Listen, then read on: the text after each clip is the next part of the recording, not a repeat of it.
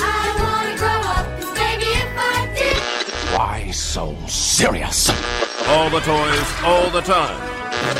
I am the game and still getting trying to play you. You know the rules. This isn't a toy. But we bought it at the toy store. We did, but the way I'm using it makes it an adult thing. Are you ready to play the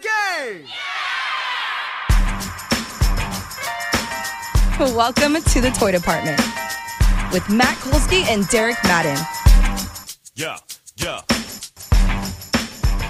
All right, it is Friday, Toy Department time. I am Derek Madden. He's Matt Kolsky. How are you this morning, man? Not bad. How you doing? I'm doing all right. I'm coming off the back of just a disappointing USA soccer match last night that I had been eagerly anticipating for, 3-4 weeks, and then was like totally blah. Good result, totally blah. Why? What was blah about it? Neither boring? team played that well. It was 0-0. We missed two really good chances in the game, and Mexico had none. So it was definitely like one of those where, like, it's very rare that you're going to play at Mexico and have them be as vulnerable as they were last night, and we couldn't take advantage. So that was a little bit disappointing. That's a bummer. Yeah. Better than Italy, though. Better than Italy, and we're in better shape than Italy at this point. We just got to hopefully take care of business on Sunday, and we're going to the World Cup. So that would be exciting. Yeah, especially after last time. We do not want to leave it to the last match, like we did last time. No, where we sit, we haven't quite clinched fourth, which would be, fourth is you don't qualify, but you go to a playoff to qualify. Mm-hmm. It would be hard for us not to get fourth from where we are at this point. Like, a lot of bad stuff would have to happen. So, so we should at the very least come out of this not out of the World Cup, even if we're not in it, if that makes sense. That does make sense, and that sounds very American soccer. So let's do it. It sure does. All right. The game last night pushed Top Chef for me for late night. But I don't know that I don't know that this was a particular spicy Top Chef, but I did enjoy the construction of the challenges this week. Did you? I mean, I liked it. What? You felt like it wasn't a good episode? I didn't think it was a bad episode. I didn't think it was particularly late night spicy Top Chef. It was just a fun episode of Top Chef. That's all. Maybe it wasn't late night spicy. Yeah. But not that it was trying to be. I just meant I was watching it late at night. Right. That's all. Yeah. I did find this to be one of the most entertaining and engaging episodes of Top Chef I think I've ever watched. Yeah. I thought this challenge was one of the coolest things I've ever seen. Like, I don't know. I mean, okay, so they bring out Wiley Dufresne's ridiculous identical dishes, right? And I mean, it kind of blew my mind. And you could tell it was kind of blowing the minds of the professional chefs in the competition, right? Yeah. I was pretty skeptical. Not always in a good way, though. Like, a lot of those chefs are kind of like, all right, flashy molecular gastronomy guy, right? You know what I mean? Yeah, I think a lot of them felt that way when the food got brought out. But I felt like once they realized what was going on and tasted it, they were at least impressed, if not, like, thrilled, right? Mm-hmm.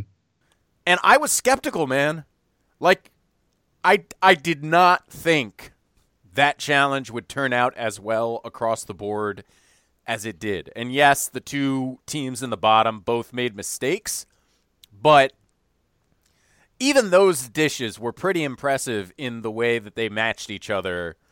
And I thought just the level of ability, this was a really good challenge to understand the, like, incredibly high baseline of technical ability that is required here.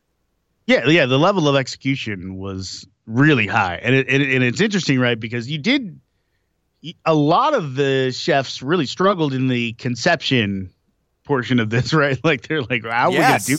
Like, I don't know how to work this way, all of that stuff, and then well, I think it was Evelyn who said like I have to work backwards from how I.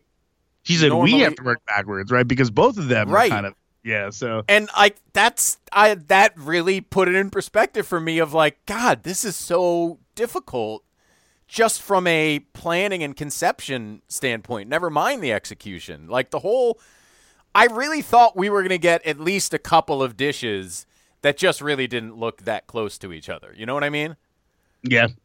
It did make me realize too, right, that there aren't that many chefs left, right? It was 5 teams of 2. Was it that few? I think it might have been 6. Was it 6? Check. There were only 2 on the right. There were only 2 in the winning judges table, right? And then they had Monique and Darnell step aside, right? And then they had 2 in the bottom, correct? So, 5 pairs, right? I mean, what you just went through there sounds good, but I don't know why I felt like there were 6, but yeah, maybe you're right. And now we're down to 4 pairs, are we? Hold on, no. Robert and Sarah. Hold on, 2, I'm just 4, 6, rather than do it 10, 12. Yeah, I was right. There's 6. There were 5 once Robert and Sarah were eliminated. But it was Ashley and. Was it Jay? No, Ashley and Luke. It was Ashley and Luke, Buddha and Jackson, Joe and Evelyn, DeMar and Monique, Nick and Jay, and then Robert and Sarah. So 6 teams of 2. Huh. So who finished in right? So we know that Robert. We can do this off the podcast. Yeah, DeMar and Monique and Nick and Jay were 2 teams in the middle, and then there were 2 teams in the top and 2 teams in the bottom. Oh, Nick and Jay got middle. Okay, that's what I'm missing. Nick and Jay and DeMar and Monique were both. Yeah. Okay. Yep. Fair. Because Nick had those goofy Mississippi-shaped biscuits in the morning, and then that wasn't that challenge, I guess, but that was another hilarious moment in this episode. We'll get to that. We'll get to Nick a little bit later on. Yeah, we're gonna have to talk about some of these biscuits. But I gotta say, the other thing, and we've said this every single episode, that this drove home is like, there's no weak spots here. Right. That was kind of where I was going with that. Is like, A, we're getting close to Restaurant Wars all of a sudden, and B, that there are not really, we're kind of losing the weak people, I feel like, or the weaker people. I don't think anybody here, I wouldn't really describe anybody here as weak, but well, maybe one, but really not anybody here, but anybody on this whole season. I mean, but we've separated, I think, the more elite chefs already. You know what I'm saying? Think it's going to be a bloodbath from here. I would struggle to pick the weakest of the 10 remaining chefs. I honestly don't know who it would be. Yeah, because I thought, honestly, and I don't, I'm not trying to pick on her, but at least from what I'd seen so far, I sort of felt like Sarah was the last person to me that maybe was not going to get the level of some of these other chefs. Yep. And obviously she got eliminated. So, so yeah, I think it's going to be an interesting battle from here on out. Yeah, and it really just, it puts a lot more pressure on, because I think, frankly, all 10 of the remaining chefs probably could have survived a week where they didn't cook their best. And now, I don't know that anybody can. Like, anyone who doesn't perform at the highest level now is in danger of going home. Yeah, I feel like, and statistically, it kind of bears this out. I feel like Monique is the person who's kind of like cooking well enough every week. And in fact, she's been in the middle 4 times. Yep. But she did win a quickfire, and she also. No, I think she's very good. But I think, right, like, I don't think we've necessarily seen her best. She's just had some bad luck, right? Like, she has.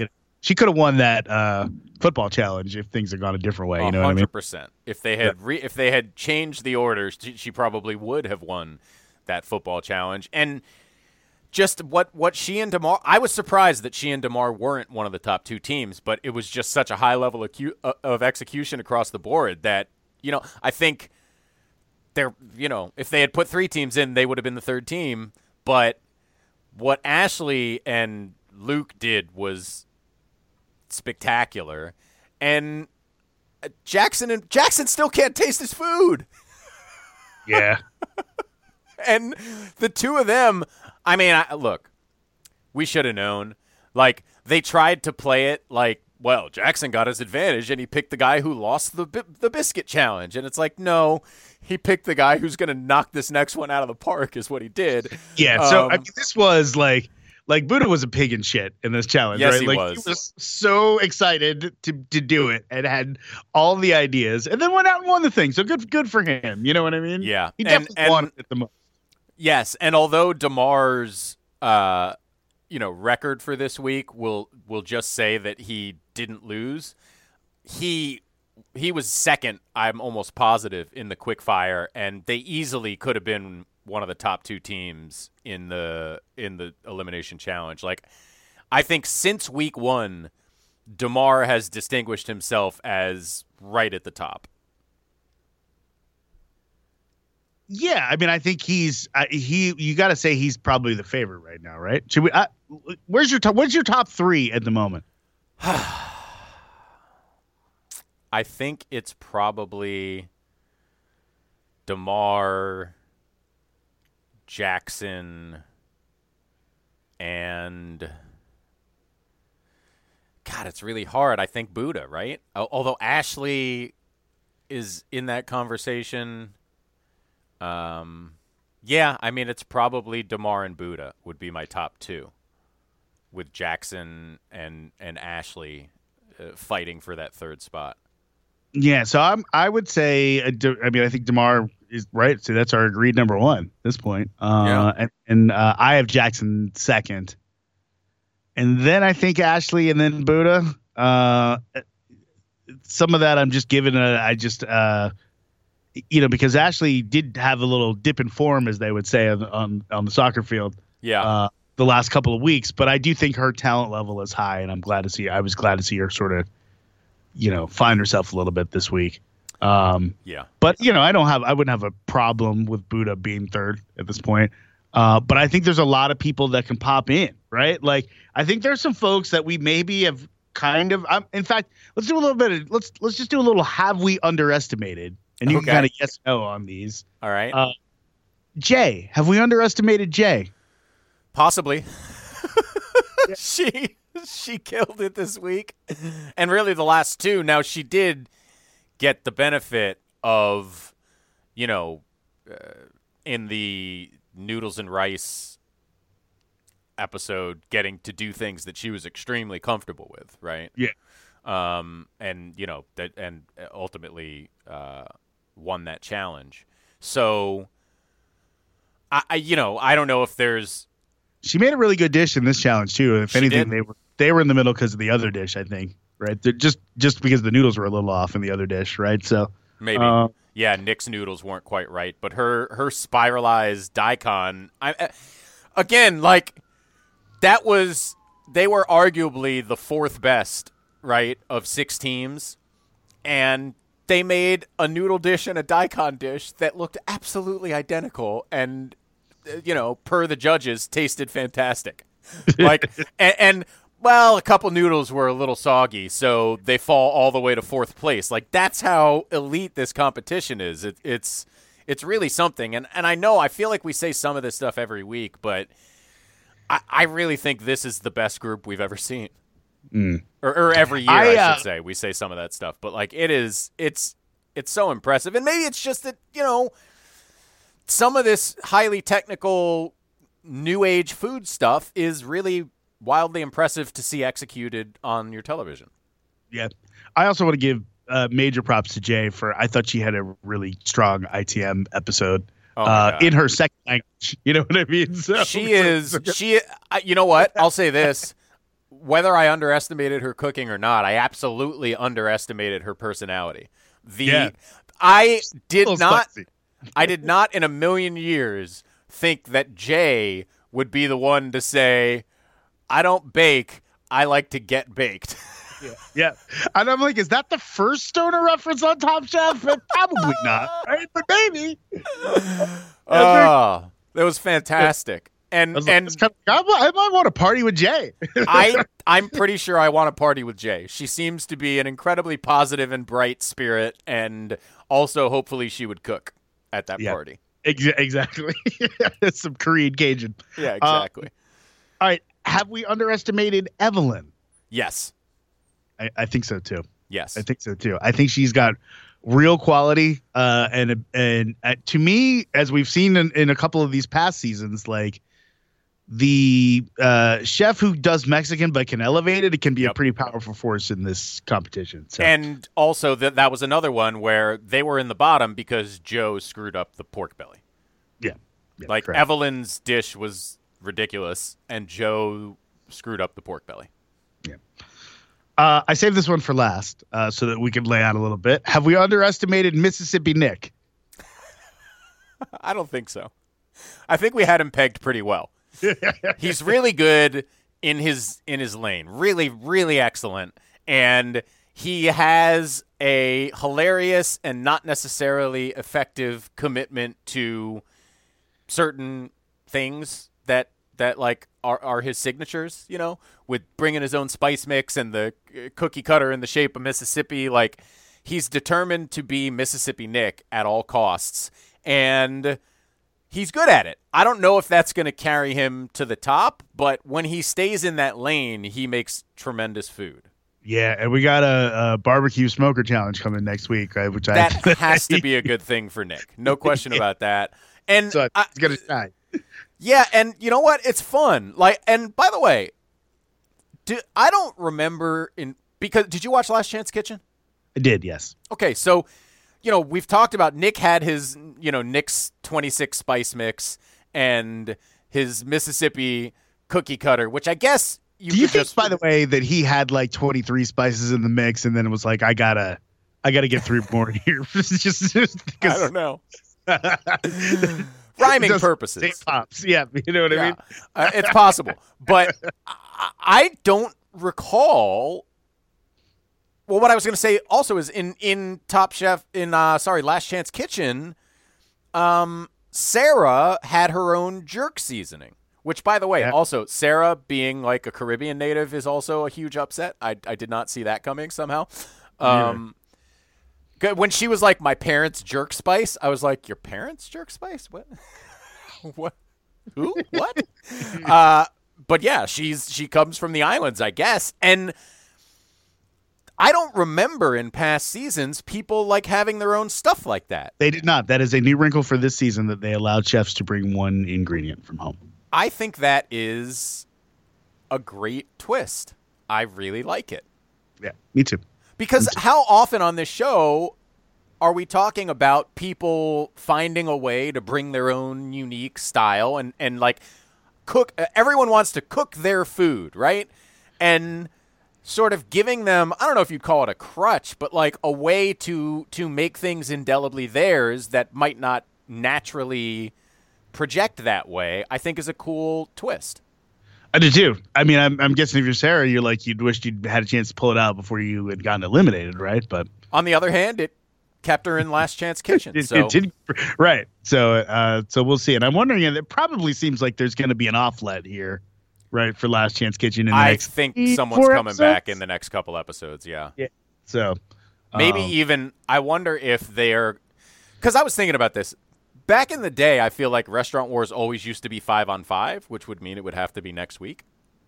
Unless they've messed with that, right? I mean, they did one season with 3 teams, right?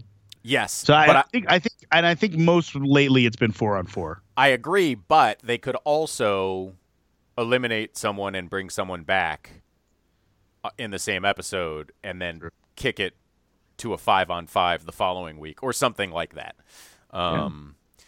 So I do think, like, in the next 3 episodes, guaranteed, we're going to see Restaurant Wars, and that's, of course, very exciting. Yeah, I'm ready. Let's see. Anything else that you had from this episode? I really enjoyed just the judges and how tickled they were by everything. Yeah. And look, I mean, I think we got to talk a little bit about biscuits. Oh yeah, we didn't really get too far into biscuits. This was to be a classic like quick fire. You know what I mean? Like it's an interesting challenge. The stakes are fairly low. Yeah. And some people are going to screw it up real bad. You know what I mean? I feel like I'm surprised how bad some of the biscuits got screwed up. I'm not, man. Baking is hard, and people like if you're just to like I don't bake, and then it's like come up with a biscuit in 20 minutes. I can see how that would mess a lot of people up. Well, right. I understand how, for instance, Jay, who prefers, as we know, to get baked versus to bake, ended up with a mediocre biscuit that she tried to distract everybody with a giant piece of Korean fried chicken. And I support that, and I understand what happened there. I don't know how you end up throwing a biscuit the size of my head in the deep fryer. You get desperate. But how did you end up with a biscuit the size of a dome in the first place? Some of these biscuits were monstrous. And like I understand you may not be a baker, but like, have you never made a biscuit? Because I don't know if you've made biscuits, Derek, but it is one of the easiest baking projects you can make. And I've never made biscuits from scratch. I've made a lot of the Pillsbury style. Well, let me recommend to you next time you want biscuits, look up a recipe. It's like stir this butter and flour and milk together and then plop it on a pan and you get a decent biscuit. You know what I mean? And I understand they didn't have a recipe, but you're professionals, for God's sakes. I would have thought everyone could produce like a half decent baseline biscuit. And in fact, about half of these chefs created what might be called an abomination. Half of these chefs we just saluted as being elite and super skilled. Yeah, well, it really does draw that hard line between baking and cooking that, like, sometimes you forget that they probably, like, yes, a biscuit, a drop biscuit in particular, is like day 2 of baker school, but I don't think they ever do it at chef school. Right. You know? And I do think that this is one of the reasons why, like, I'm kind of like you guys got to look out for Monique, because I think that it moves sort of effortlessly from the baking into like fine dining. You know what I mean? And I don't know if there's any other chef that really can say that, in this group. So I mean, especially like, oh God, Mississippi Nick, I get you wanted to do the goofy thing with the Mississippi shape, but like, why did it look so weird? What did you do to that biscuit, man? How do you not have a biscuit recipe in your head? You're Mississippi Nick. I would feel like Mississippi Nick's lane includes crushing some biscuits. You know right? what I mean? That exactly. Biscuit was not awesome. That was exactly. Yeah. It's weird. It's weird stuff. 100%. I did this jumping challenges too, but I did think that Wiley was kind of harsh on Monique with the like she's not really going out on a limb. She just made cake and ice cream. I'm like, dude, this challenge was like crazy hard, and you love the cake and ice cream that she made, right? So, I thought that was tough. yeah.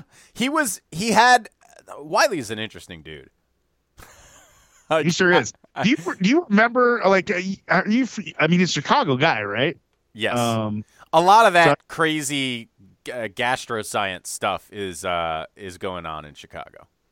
He used to have just the goofiest haircut. So like like see him come in with like the male pattern thing going, and like the short clip was very it was a little disorienting for me. Although that I'm assuming he ditched that other haircut a while ago, but he definitely used to have that when he came on the show, and I was like, oh yeah, because that's how I would know him. Oh yeah, it's Wiley Dufresne, the guy with the terrible long haircut. Yeah, I feel like at some point somebody had to have a hard conversation with him about it's time to let it go and buzz the head.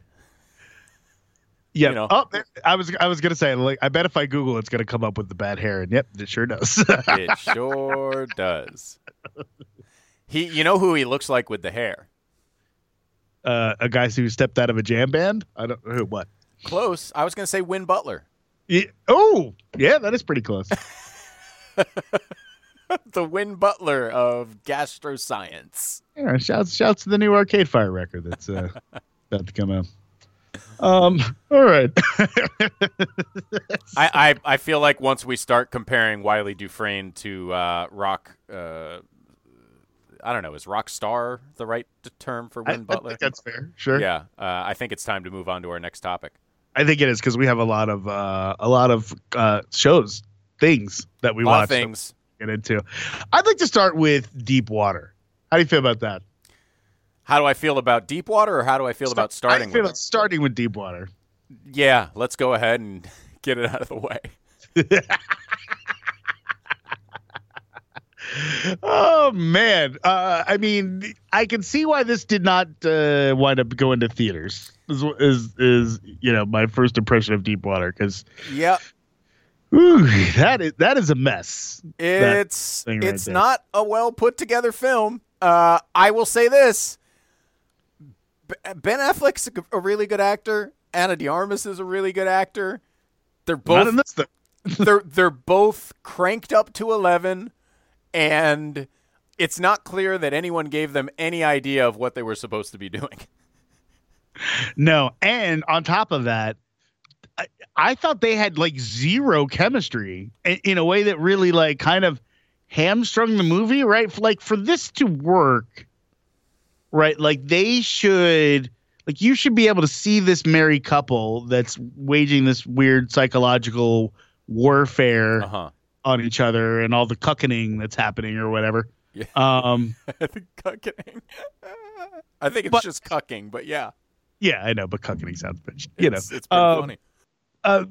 All of that's going on, right? Like that only works if you can see, but yeah, they're so hot for each other, right? And that's why that, you know what I mean? Well, and what's the weirdest thing? Come through at all. Yes. Well, the weirdest thing about it is it didn't just not come through. It almost seemed like it was being played to not be there.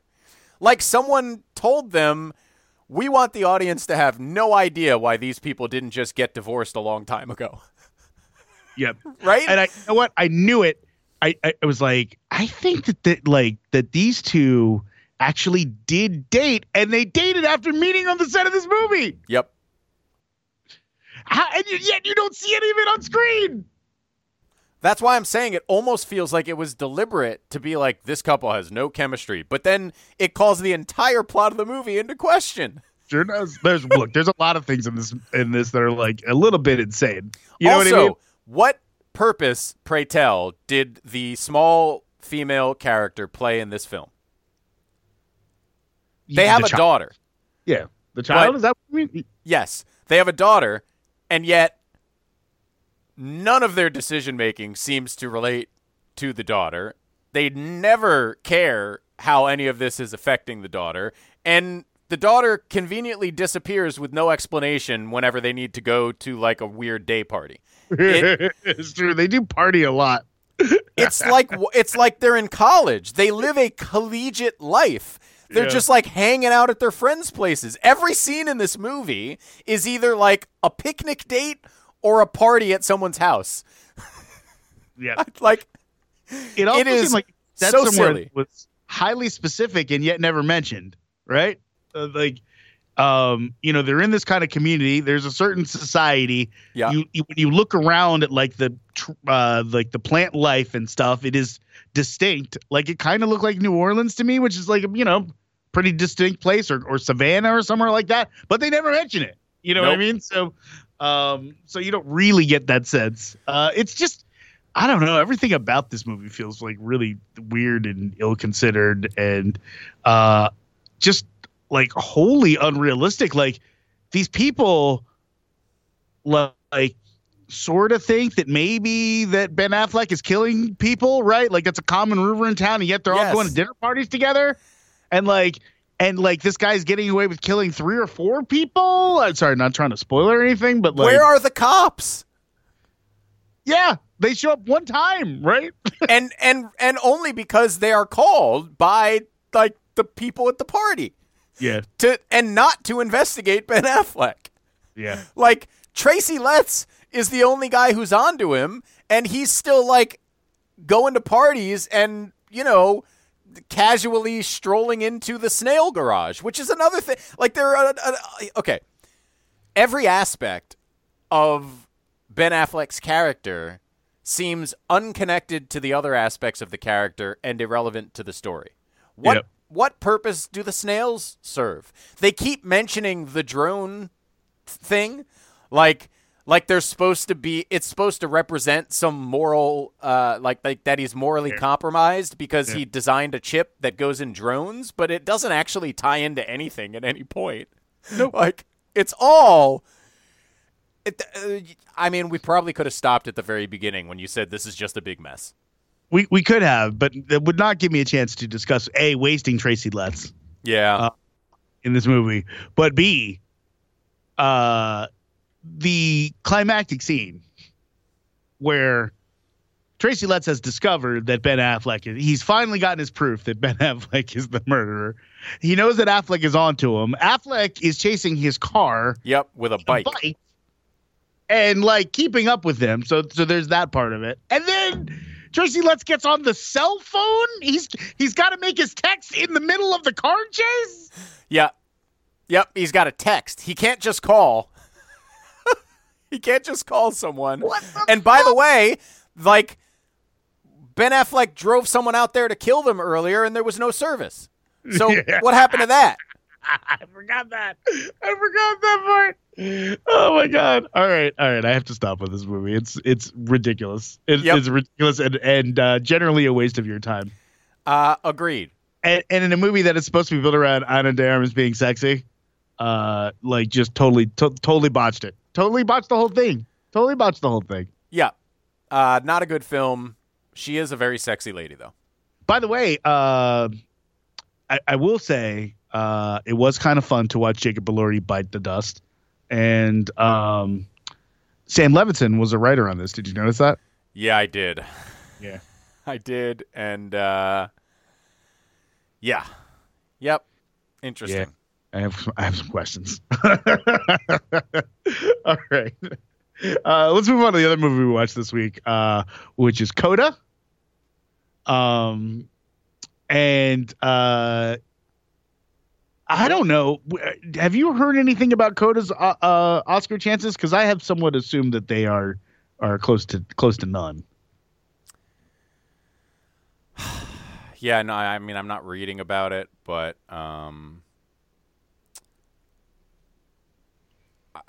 it's the best movie I've seen.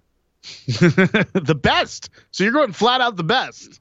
I was just going to say clearly better than Power of the Dog was where I was going. But I mean, what else is on the list? I got to look. All right. So I have good news, sort of. If just going by Vegas odds, and this is courtesy of VegasInsider.com, so I don't know if they do all sorts of betting things. It's not a normal, but it looks like they do. Coda is the second favorite. Power of the Dog is a fairly substantial favorite, minus 155, but Coda's next at plus 130, and then it goes all the way up to plus 1,400. So it seems like it's really a two-horse race, actually, per Vegas. Interesting. Maybe I shouldn't have said the best, because I love Licorice Pizza too, but it's right there with Licorice Pizza in terms of the stuff I've seen. I think I might have King Richard as my favorite of this group of movies, but really? I liked a lot. I liked Coda a lot. Yeah. Yeah. So I'll say this. I feel incredibly strongly that this is what more movies should be like. Well, it's reasonably inexpensive. It tells a truly unique story, and it's funny and clever and emotional and just wonderful. It was a wonderful experience to watch it. It is a spectacular thing to think about. It's a delight. And I feel like there are not enough movies that pursue that general road of it's not a famous history. It's not, previous IP. It's just a story about people that has heart and realism and feeling and funny, and it just feels like life in a really exciting and entertaining way. Yeah, the reason that I sort of assumed that it wasn't really much of a contender is because it's kind of a small movie in its ambition. You Yes. know what I mean? And that tends not to usually do well at the Oscars, although, obviously there's some disability at the heart of it, which does tend to do well at the Oscars. Yep. But yeah, it's a little movie, and I don't mean that in any way as an insult. You know what I mean, right? It's just a movie about a family, really, right? Yeah. But it's beautifully done, and I would say it's probably the best feeling movie of this group. There are a couple of that I haven't seen, but I'm going to go on a limb and say that Belfast and Drive My Car are not feel good stories. No, I mean, and Licorice Pizza, while incredibly enjoyable, isn't quite as feel good as this either. And look, By design, I think. What's that? By design, I think. But yes, Right, exactly. And that doesn't mean, look, I was a puddle in several moments of this film. Like, it was very teary watching it, but like it was an uplifting cry. You know what I mean? Like it. And I like a movie where I really feel something for the characters, and the characters here are so well developed and intricately drawn and unique to what we usually see in film. I just thought it was an absolute achievement in writing and in acting, and just to your point, in making what is fundamentally a small movie feel important and big, Yep, 100%. It is the favorite for best adapted screenplay, and I think that's right. You know what I mean? Because it is it truly just sort of come up with this story and arrange it in the way that they did. I think is credit for them. If I have one nitpick for this movie, I do think for a story about two kids and a teacher who are trying to get into the Berklee School of Music, that the music could have been a little bit better, just a little bit better. But yeah, she sings incredibly well. She sings well, yeah. But I wouldn't buy any of them getting into Berklee, to be honest. So. Yeah, I mean, right. I would say maybe even more fundamental than how it sounds. Like the notion that someone who had never had any instruction until a month before auditions or whatever it was probably would not get into Berklee College of Music. But right. I'm prepared to suspend have to disbelief. be like the you know what I mean, the killer. But again, you're right. These are all nitpicks. They're not going to get in the way of you enjoying the movie at all. Like it was really fun. I'm glad I watched that one. Yeah, and I really thought in particular the performances of I believe his name is Troy Kotzer. Yes, he's also the favorite for best supporting actor.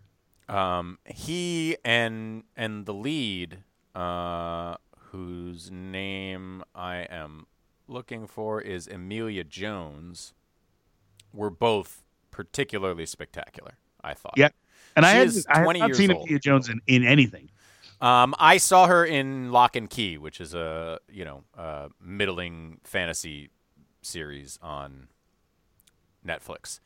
Marlee Matlin we know, and she's always good, and I thought The Son was good too. Like everybody was good, but in particular, Emilia Jones and Troy Kotzer were just wonderful. And God, the scene where I'm getting emotional thinking about it. The scene where after the recital, where like he has her sing and puts his hands on her throat, like just was so emotional. And I feel like I keep doing this. I had a conversation about this with my therapist the other day, but you can't stop feeling parent things when you become a parent, as obnoxious as that is to non-parents. And you just I couldn't help thinking about what it would be like to have your your child succeeding and in fact thriving, but maybe just more to the point, like feeling like the thing that they have to do, the thing that they are made for, is a thing you can't possibly appreciate or understand or even consume. The emotions of that are impossible to sort of even wrap your head around. And I just thought that it was such an emotional scene, both the recital itself and the stuff after it, of, just the father trying to understand his daughter when she's not on purpose, but she's chosen a means of expression that in some ways, like, the obstacles are unsurmountable for him.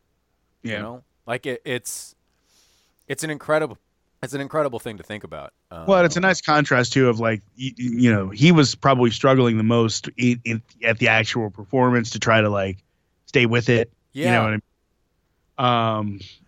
When they have that conversation about, like, should we stop at the grocery store on the way home in the middle of the music, it just, and that's, again, this movie, it does such an incredible job of, like, that's a funny moment. And then you think about it and it's heartbreaking, Well, and then they play that really smart trick, and it's the only time in the movie that they do it, where they kind of shift the perspective on the sound, right? You kind of right, because your instinct is to be annoyed at them for you know what I mean, for not being invested, and then when you see what it's like from their end and how hard it would be to stay invested, you're like, oh yeah, no, I get this, so lovely film. Good for them. I was a little bit. This was one that, like, when I saw it in the nominations, kind of raised my eyes a little bit. I was like, that thing on Apple TV. Yeah. But I totally get it now. All right, let's. Should we talk about Minx? Yes. I really enjoyed this, but I kind of knew I would. You know what right. I mean? If we looked at Coda being in the Oscar thing and thought, really, that little movie. This is the opposite of that, in that it is exactly what I thought it would be. I was super excited to sit down with it, and I was completely rewarded in exactly the way I expected to be. Yeah. I wouldn't mind at some point seeing Jake Johnson stretch a little bit. You know what I mean? Like, as an actor in general. Yeah. Like, he's mostly doing the thing that he does. He's great in this, and I really enjoy the thing that he does. You know what I mean? And and I like that. They're giving this character, like, you can tell there's some layers to his onion. You know what I mean? That we're gonna learn more about over the rest of this. But, like, I wouldn't mind seeing him do something that's just completely out of that at some point. I totally agree, but I also don't think that's a criticism of this show. It is not. It is not. Yeah. It is not a criticism of this at all. Because, again, his thing is perfect for this. So. Yep. And look, I'm with you. Like, it would be interesting to see him stretch out a bit, but also I can't blame him or the people casting him for continuing to have him do this thing that he does as well as anyone has ever done it. Yeah. No, it was not. It was definitely not a criticism of Minx, and I thought that the lead was also really well cast. Yes, she has a very interesting name that I am also blanking on. Ophelia Lovibond is her name. That's quite an interesting name. I don't think I even knew that. Yes, and that almost sounds made up. It sounds like it's a stage name. Yes. But it seems to be her given name. And I really, like, I recognize her, but I'm not sure where from. I'm now looking up her stuff. Yeah. I mean, I looked up her stuff, and she was in Rocket Man. Did you see Rocket Man? Yeah. She's had some small roles in things that I've seen, so I definitely have seen her before. Elementary is a show I watched, and Guardians of the Galaxy, maybe. Yep, but I feel like she's in a lot of makeup for that. That's all I got. Yeah. So she's one of those people that, like, I have seen her around, like No Strings Attached. I saw back in 2011, but even seeing her filmography, I can't necessarily associate her with any particular role. Now that I'm thinking about it, Guardians of the Galaxy, I can picture her, but she was in a bunch of makeup. And yeah, she is really hitting the sort of dichotomy of this character that is so determined to succeed, but also uncomfortable doing it on the strange terms that it seems to be happening in. And she's both aggressive and motivated, and also kind of Naive, clueless. Yeah, naive, and also like not prepared for this opportunity, right? Yeah. I think she does a really good job of making that character seem real. And that's a big part of what's happening here, and I'm excited to see where it goes. It's a ton of fun, and it's a 30-minute episode length, so it's easy. Yep. Apparently, Jake Johnson was originally cast as a special guest star, and then they changed it to recurring role, which is weird because it seems like he's definitely the second lead of the show. He undeniably is. By the way, speaking of people in the show that are enjoyable, who I recognize, the lady who plays the the sort of porn star who wants more, for lack of a better term. Her name is Bambi in the show. The actress is Jessica Lowe. She's very good as well. Yeah, doesn't have a Wikipedia page. Gotta fix that. Wow. Yeah. You want to move on to human resources? Sure. I think this will be easy. All right. So to me, this is right. It's a spinoff of Big Mouth, and I feel like it is exactly like your result is exactly what you would expect from that. Right. It's funny like Big Mouth, but it's a little less funny. It's bingeable like Big Mouth, but it's a little less bingeable. Like there's something that's just not like it's good, and I'm gonna watch it, and I'm glad it exists. You know what I mean? And there's some characters I like, but not as many characters I like in Big Mouth. You know what I mean? It's just like it's like Big Mouth, but a little less. Yeah, I would be more specific. I think that's a very good description. But what I would add to that is, it's Big Mouth without the heart. Yeah, a lot of the heart is really missing. I feel like they're going to get to more of it. I don't know how many you watched. I watched like 4. I think I only watched 2. But it just, I think, they make a joke that in the show that, Big Mouth meets The Office is the way they pitched it.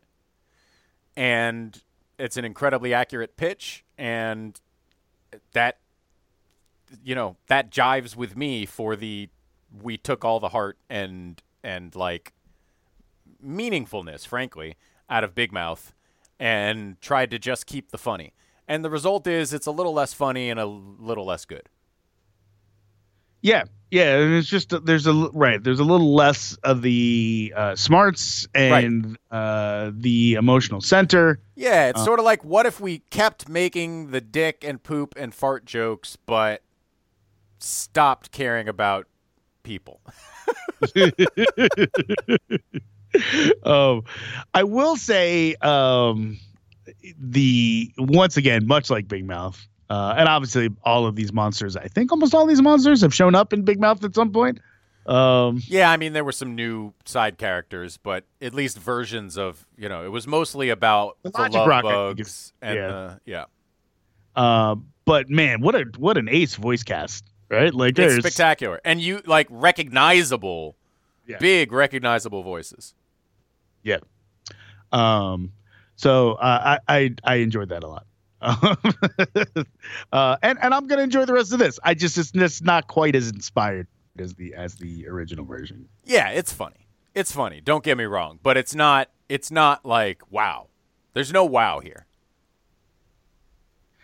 Yes, that's correct. There's no wow. You will not be wowed, but you'll laugh. The Dropout. Let me just ask you, did you think this was better or worse than Super Pumped?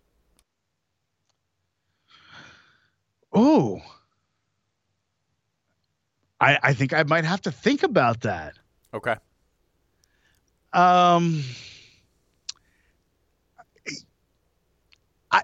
If you're putting me on the spot, I think I'm going to say better. But if you're asking me like, like this week when we're not doing when homework is not an issue, I might be more excited to watch another Super Pumped. Interesting.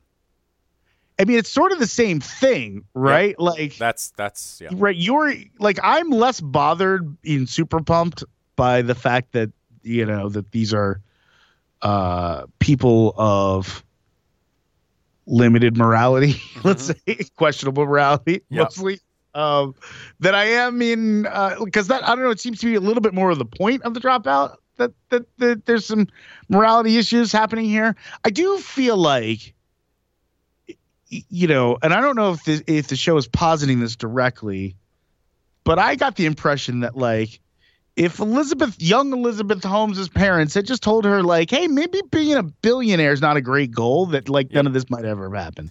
Well, that's certainly what the show seems to suggest. I would also say that, and perhaps to your point, that the moral ambiguity is a little more centered here.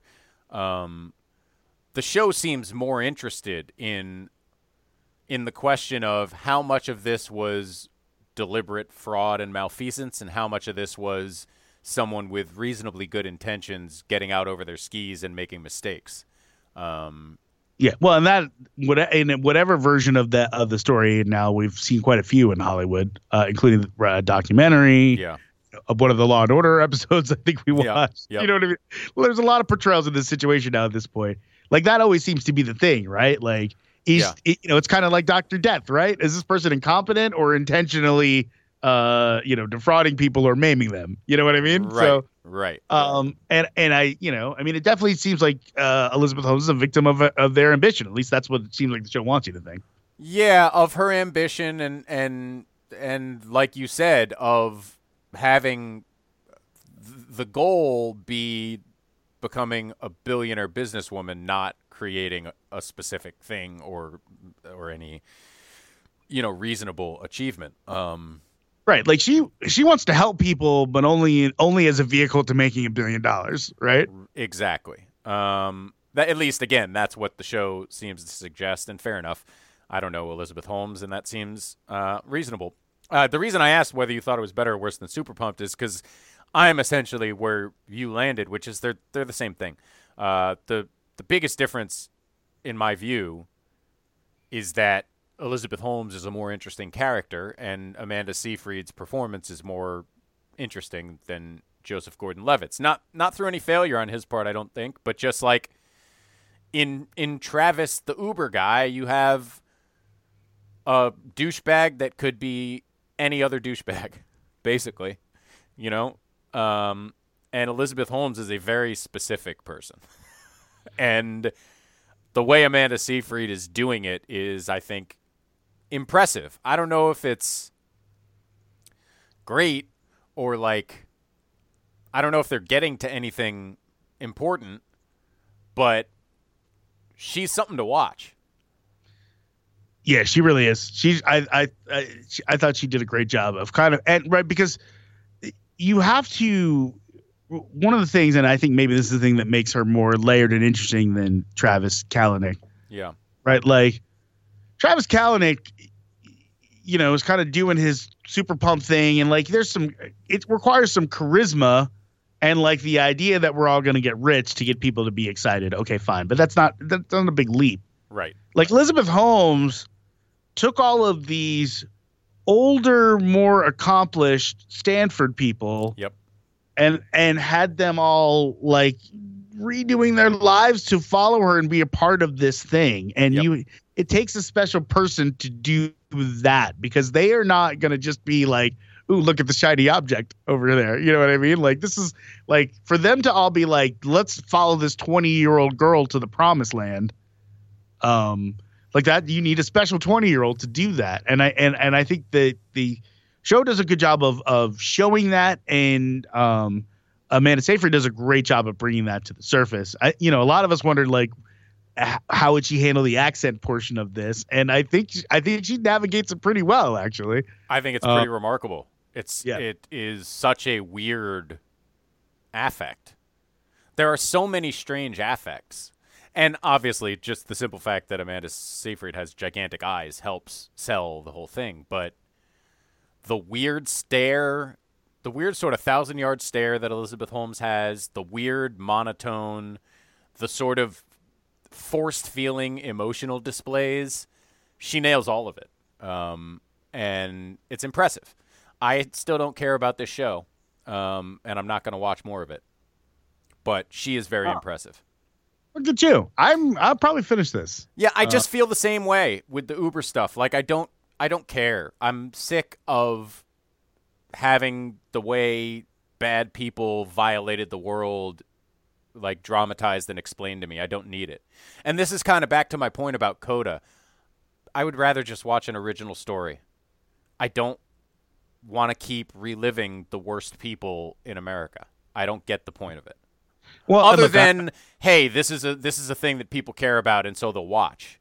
Like, I think that's a terrible reason to do TV or anything, and it frustrates me, and I'm not interested in spending my time on it. I would rather... I'm not going to try to talk you into that in the same way I wouldn't want you to talk me into watch a bunch of comic book movies. Yeah, exactly. And I would rather, like, rewatch Atlanta, which I've done over the last couple days, than spend more time relitigating the story of Elizabeth Holmes' fraud. I just don't care. So you're saying I should cross We Crashed out of the homework then? Correct. I think if nothing else, what I've gained from watching 2 or 3 episodes each of Super Pumped and The Dropout is the deep knowledge and certainty that I am not interested in We Crashed. Fair enough. I'm actually probably going to watch Recrashed on my own time at some point. And look, if it turns out to be some spectacular, different, interesting thing, you can go ahead and let me know. But I just like... That's going to be a high bar before I'm talking to you about it, I think. I know. And this is now 3 shows released in the space of a month, all focused on human abominations in the tech world that we all know the story of. Are you adding Pam and Tommy in that? No. Because you kind of could.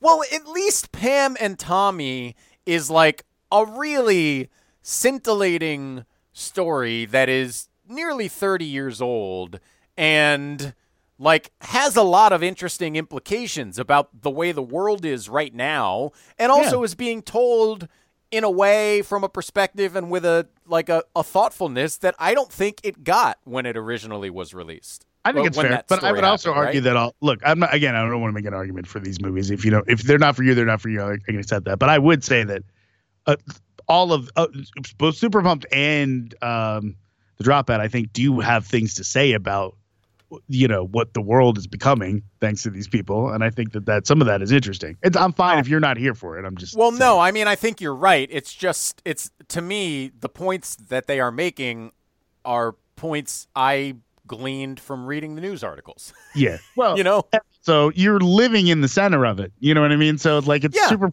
in your daily life as it is.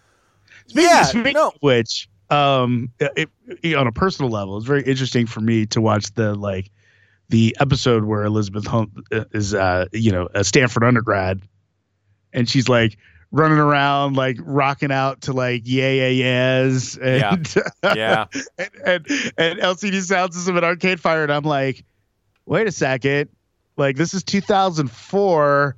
Was Elizabeth Holmes listening to my radio show while this was going on? She probably was. I feel like there's a decent chance. And then I started wondering, like, man, I wonder who else was listening and just up to just weird, crazy shit. You know what I mean? I feel like this is something that you probably have not spent a lot of time thinking about, but I feel like there are probably a lot of people who are currently tech multimillionaires, if not billionaires, who know exactly who you are. It could be true. It could be true. By the way, I did enjoy Larry Ellison. Whatever that version of Larry Ellison was. That was hilarious. That did not relate at all to the real Larry Ellison. I doubt that it does. Yeah. But I agree. That was hilarious. It was like Larry Ellison as I don't even know what that character was, but it was very funny.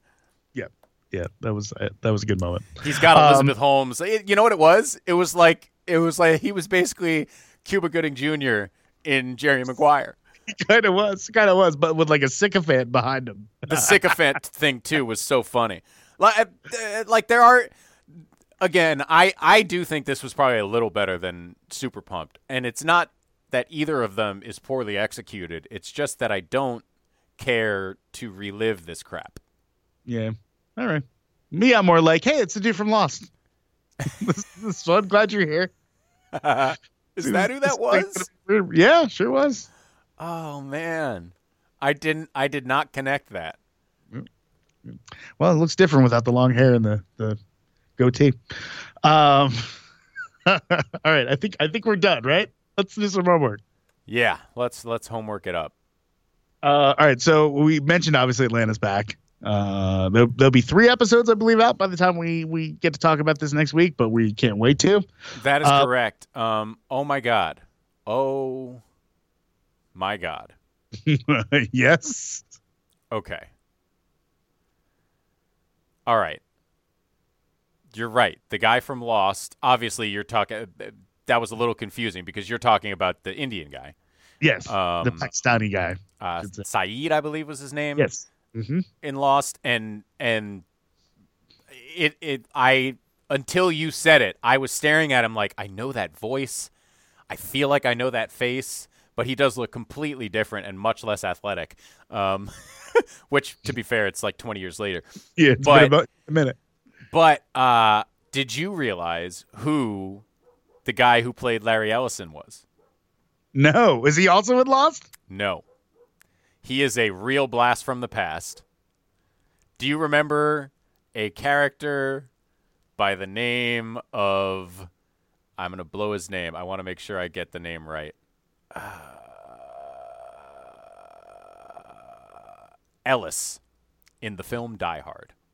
Oh, I sure do. I know exactly what you're talking about now. That's fantastic. That guy is the guy who played Larry Ellison. Oh, man, that's great. The douchebag from the original Die Hard. Yep, still makes a great douchebag. He sure does. He was excellent. That's fantastic. All right, that makes me happy.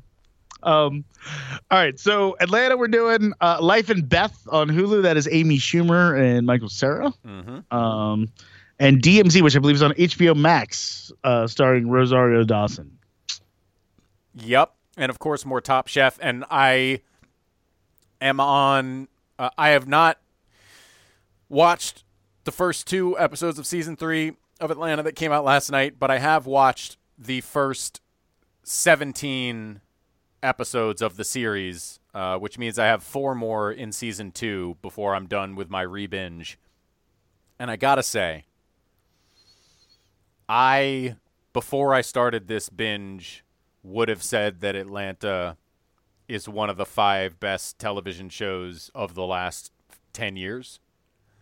And after watching it, I don't think I need to say 10 years.